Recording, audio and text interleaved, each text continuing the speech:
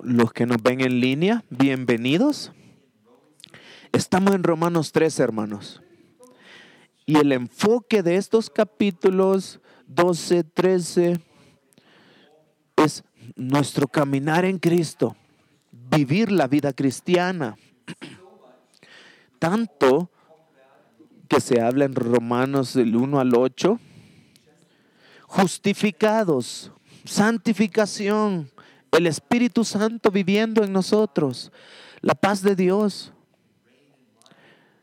reinar en Cristo, tantas cosas que hemos visto y ahora vamos a vivirlo.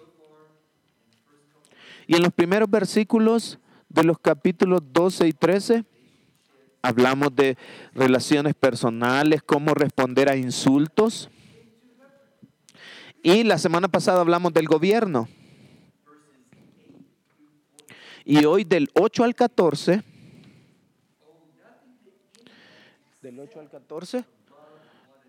y nada más, pero amarnos los unos a los otros.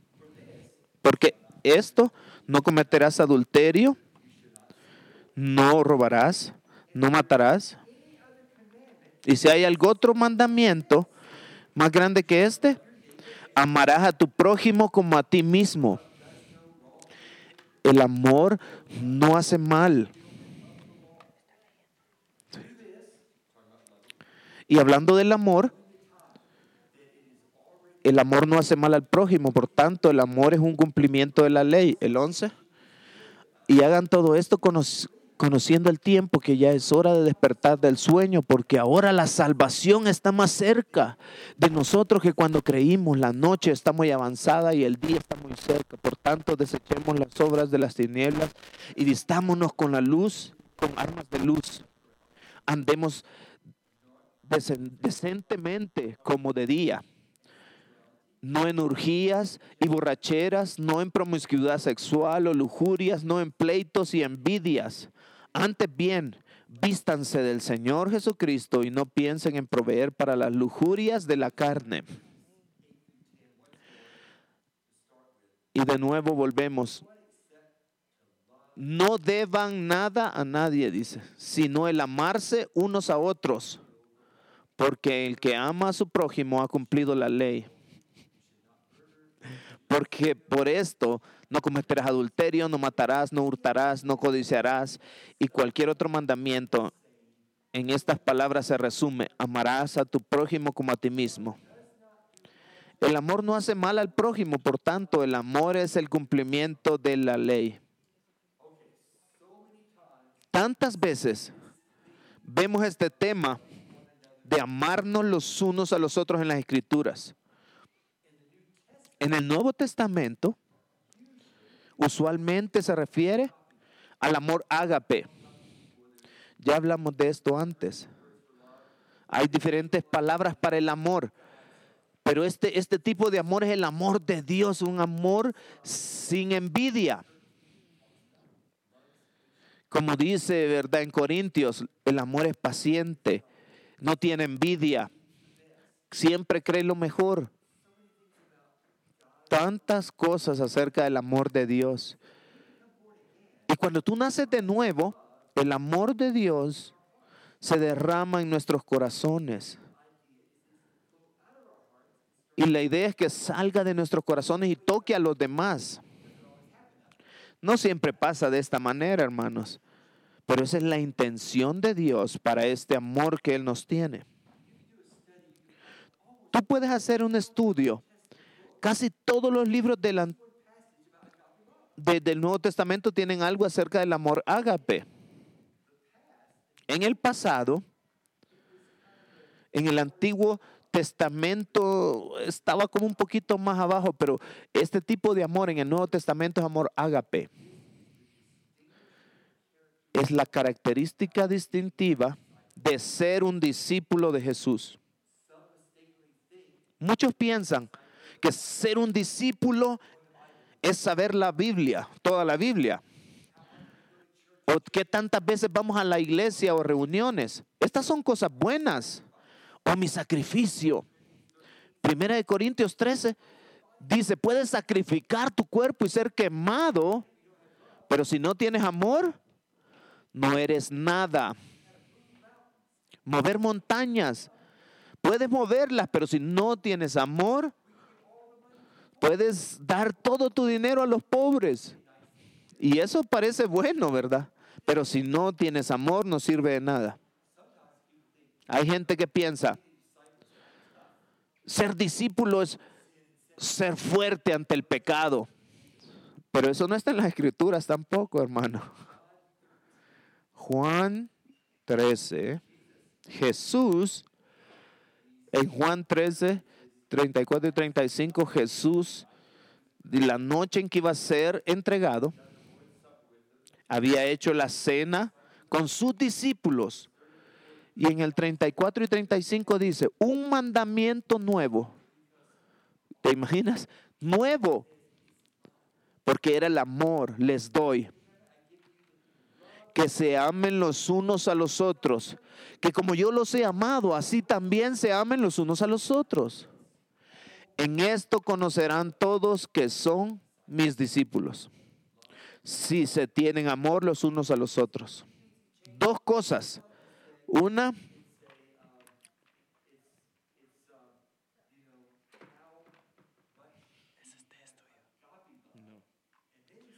amor ágape. Tenemos que tener el mismo amor que Jesús tuvo por nosotros. ¿Cuánto amor Jesús demostró? Mucho. Tanto que dio su vida por ti y por mí. Entonces dice aquí, un nuevo mandamiento. No dice que es una sugerencia. No dice que es una opción. Él dice que es un mandamiento. Primera de Juan, no vamos a verlo, pero dice que la prueba de haber nacido de nuevo es amor ágape en nosotros. De nuevo, ama a tu prójimo.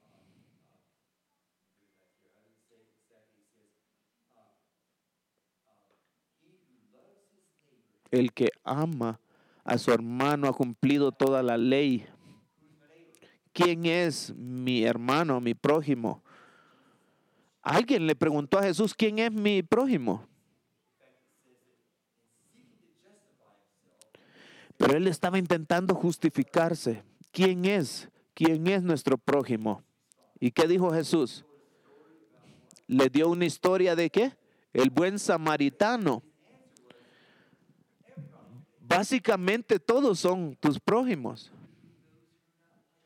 Los que incluso a veces no son como nosotros. Romanos 13 dice que si nos amamos los unos a los otros hemos cumplido la ley. Todos los mandamientos se resumen en amarse los unos a los otros. Eso es increíble, hermanos. Hay muchas leyes, pero si tú aman los unos a los otros, has cumplido toda la ley, los sacrificios, todo lo que pasa, todas las leyes se pueden resumir en amarse los unos a los otros. Esta cualidad, el amor. El amor no hace el mal, dice en el 10. ¿Debería de amar a esta persona o no? ¿Hacerle el bien o no? Tú sabes la respuesta. Porque el amor saca todo miedo, quita todo miedo. Está en Primera de Juan 4:18. En el amor no hay temor, sino que el perfecto amor echa fuera el temor, porque el temor involucra castigo, y el que teme no es hecho perfecto en el amor. Lo que necesitamos es más amor. No hace el mal, no hay temor en el amor, y en Primera de Pedro habla de que cubre multitud de pecados. Miren Primera de Pedro 4:8. Sobre todo, sean fervientes en su amor los unos con los otros.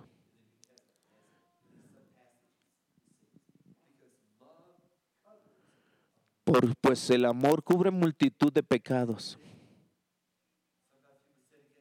A veces la gente comete errores, pecados contra nosotros. Y el enemigo quiere usar esto para dividirnos. Pero si tienes amor,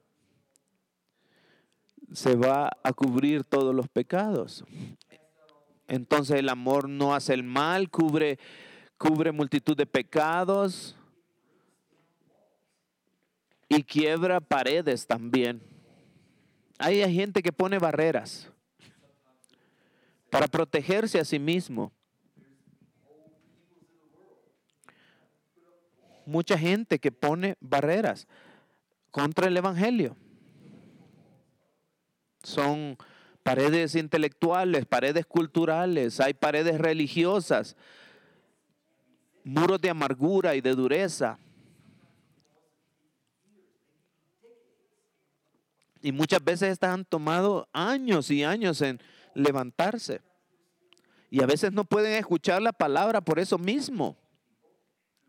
Hay gente que a veces ve la escritura y es tan claro. Y a veces para otra gente le entra en un oído y le sale en otro. No entienden.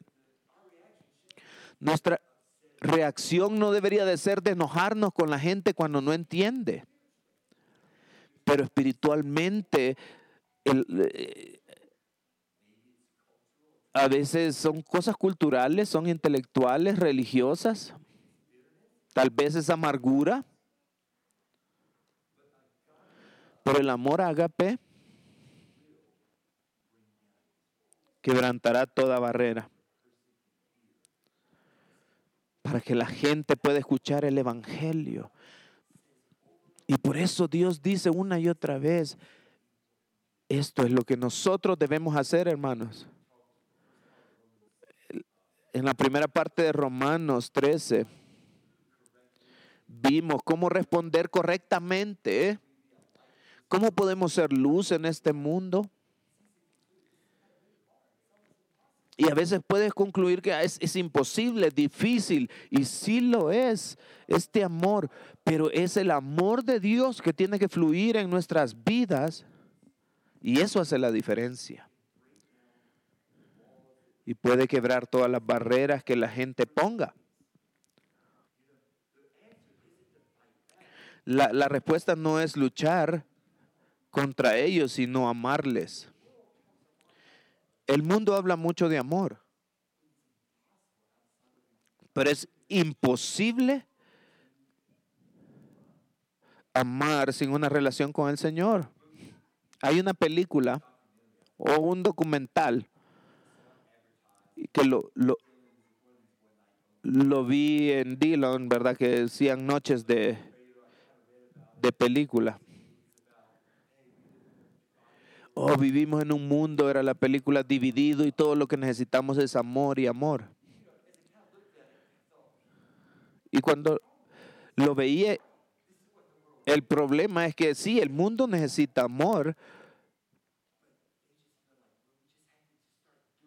pero necesitamos estar haciéndolo. Pero como humanos es difícil mostrar amor a toda la gente. Solo se puede a través de la vida de Jesús en nosotros que nos llene. El mundo está buscando la solución. Nosotros tenemos esa habilidad a través de Jesús, a través de Dios en nosotros. Podemos amar verdaderamente. Solo es posible si caminamos, si habitamos en Él. Y cuando lo hacemos, su amor transforma. Vamos a ver versículos 11 y 12. Hagan todo esto. ¿El qué? Amarse los unos a los otros, conociendo el tiempo que ya es hora de despertarse del sueño, porque ahora la salvación está más cerca de vosotros que cuando creíamos. La noche está muy avanzada y el día está cerca. Por tanto, desechemos todas las obras de las tinieblas y vistámonos con la armadura, con las armas de luz. Es tiempo, hermanos, de que nosotros nos levantemos y despertemos. Esas rutinas de la vida diaria. Dios nos está llamando a ser diferentes, a levantarnos. Y vemos este tema de levantarse a través de todas las escrituras. En Efesios, dijo Efesios, ¿verdad? Efesios 5, versículo 14. Por esta razón dice, despierta, tú que duermes, y levántate de entre los muertos. Muertos en cuestión de amor. Levántense y te alumbrará Cristo. Por tanto, tengan cuidado de cómo andan, no como insensatos, sino como sabios, aprovechando bien el tiempo, porque los días son malos. Así pues, no sean necios, sino entiendan cuál es la voluntad del Señor. Amarnos los unos a los otros. Isaías.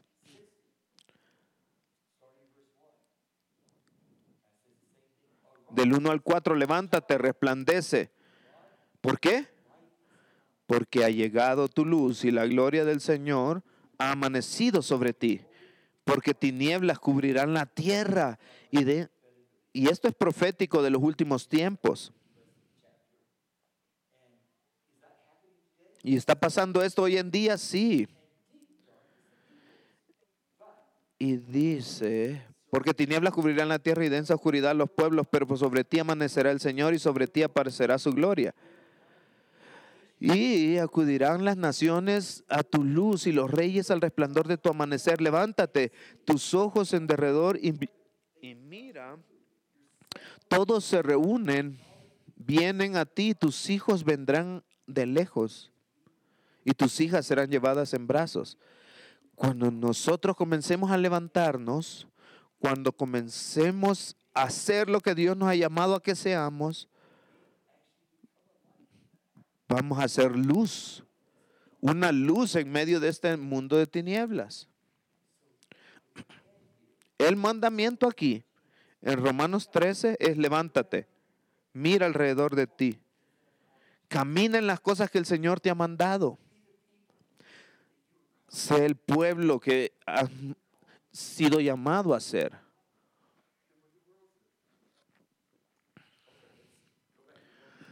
Vamos a volver a Romanos 13, versículo 12.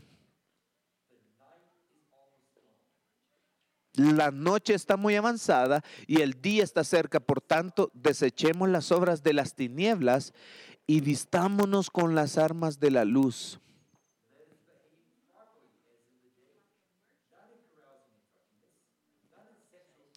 Andemos decentemente como de día y no en orgías, borracheras o en promiscuidad sexual, lujurias, no en pleitos ni envidias. Y se nos llama a desecharnos de lo malo, a hacer luz en este mundo oscuro. Como se nos recuerda en Isaías, cada vez se vuelve más oscuro. Mira Filipenses 2:15.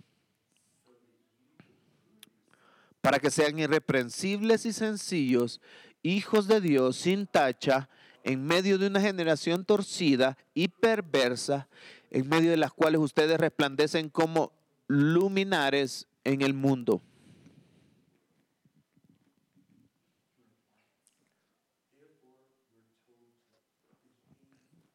Somos luz y se nos llama a que andemos como debe de ser. Así venimos a hacer luz. El amor es gasolina para nuestras lámparas. Y menciona 3 cosas donde nuestro comportamiento es importante.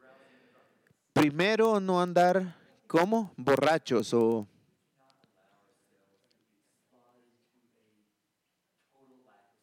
que no tenemos autocontrol o perdemos nuestra dignidad. Las lujurias del momento. A veces donde no nos preocupamos de las consecuencias de lo que pueda pasar. Ni en promiscuidad sexual. podríamos dar un mensaje de todo esto. Las lujurias del momento. Y el resultado siempre es odio, soledad. No es como andamos sobrios de mente. Y tampoco en celos o en pleitos. Como dice en Romanos 12. ¿Verdad? Luchando por esto y por lo otro. Jesús murió por nosotros. Y todo esto destruye la paz. Tenemos que alejarnos de todo tipo de pleitos, de celos. Dice, poniéndonos al Señor o revistiéndonos del Señor. Para no proveer para las lujurias de la carne. ¿Qué significa vestirse del Señor Jesucristo? Para que el Señor controle mis actos, mis acciones, lo que hago. Cada hora, cada día. Hacerlo un hábito diario. Varias veces al día tenemos que decirle, Señor, quiero ser como tú, revestirme como tú. Y después dice, no dar provisión para la carne. Las lujurias de la carne pueden ser poderosas. Por eso es que tenemos que cuidar nuestro corazón, hermanos. No le damos a la carne influencia, no dejamos que influyan en nuestra vida. No proveas para la carne. Porque el pecado, si le das un poquito, te va a entrar en nuestra vida. Tienes que tener cuidado lo que entra a tu mente. Puede ser la música, conversaciones, películas, televisión. No le proveas a la carne. Dios nos ha llamado a vivir diferentemente, a ser luminares en medio de un mundo de tinieblas. Dios nos liberó del pecado, del poder del pecado. Romanos 5 dice que ha derramado su amor sobre nuestros corazones. Por tanto, debemos de amarnos los unos a los otros. Vamos a orar. Padre, te damos gracias por tu palabra. Este pasaje puede ser uno de mis favoritos en Romanos. Que hemos sido llamados a amar como tú nos has amado. Nos damos cuenta que la carne es imposible en la carne amar. Incluso con aquellos que son cercanos a nosotros. Nuestro amor a veces es solo centrado en nosotros mismos. Pedimos que tú nos levantes y ir más allá de la carne.